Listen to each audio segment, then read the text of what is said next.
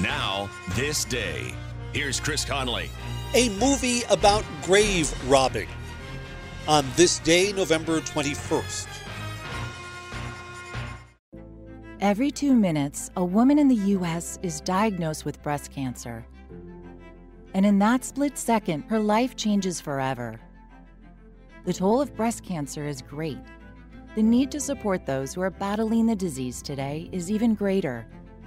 We're fighting alongside patients because we know one moment can change a lifetime. United by hope, we can end breast cancer.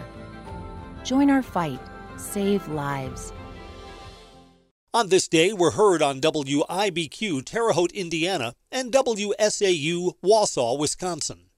This was one of the first horror films shot in black and white. It started with a disclaimer that it may be too disturbing for some audience members.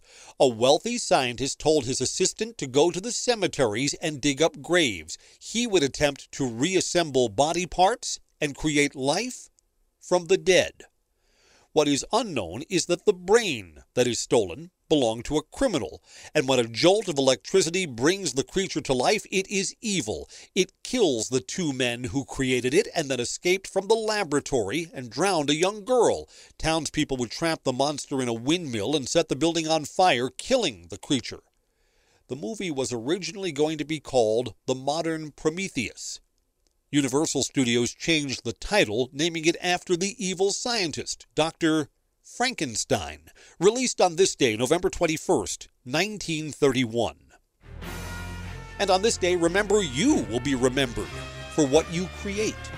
I'm Chris Conley.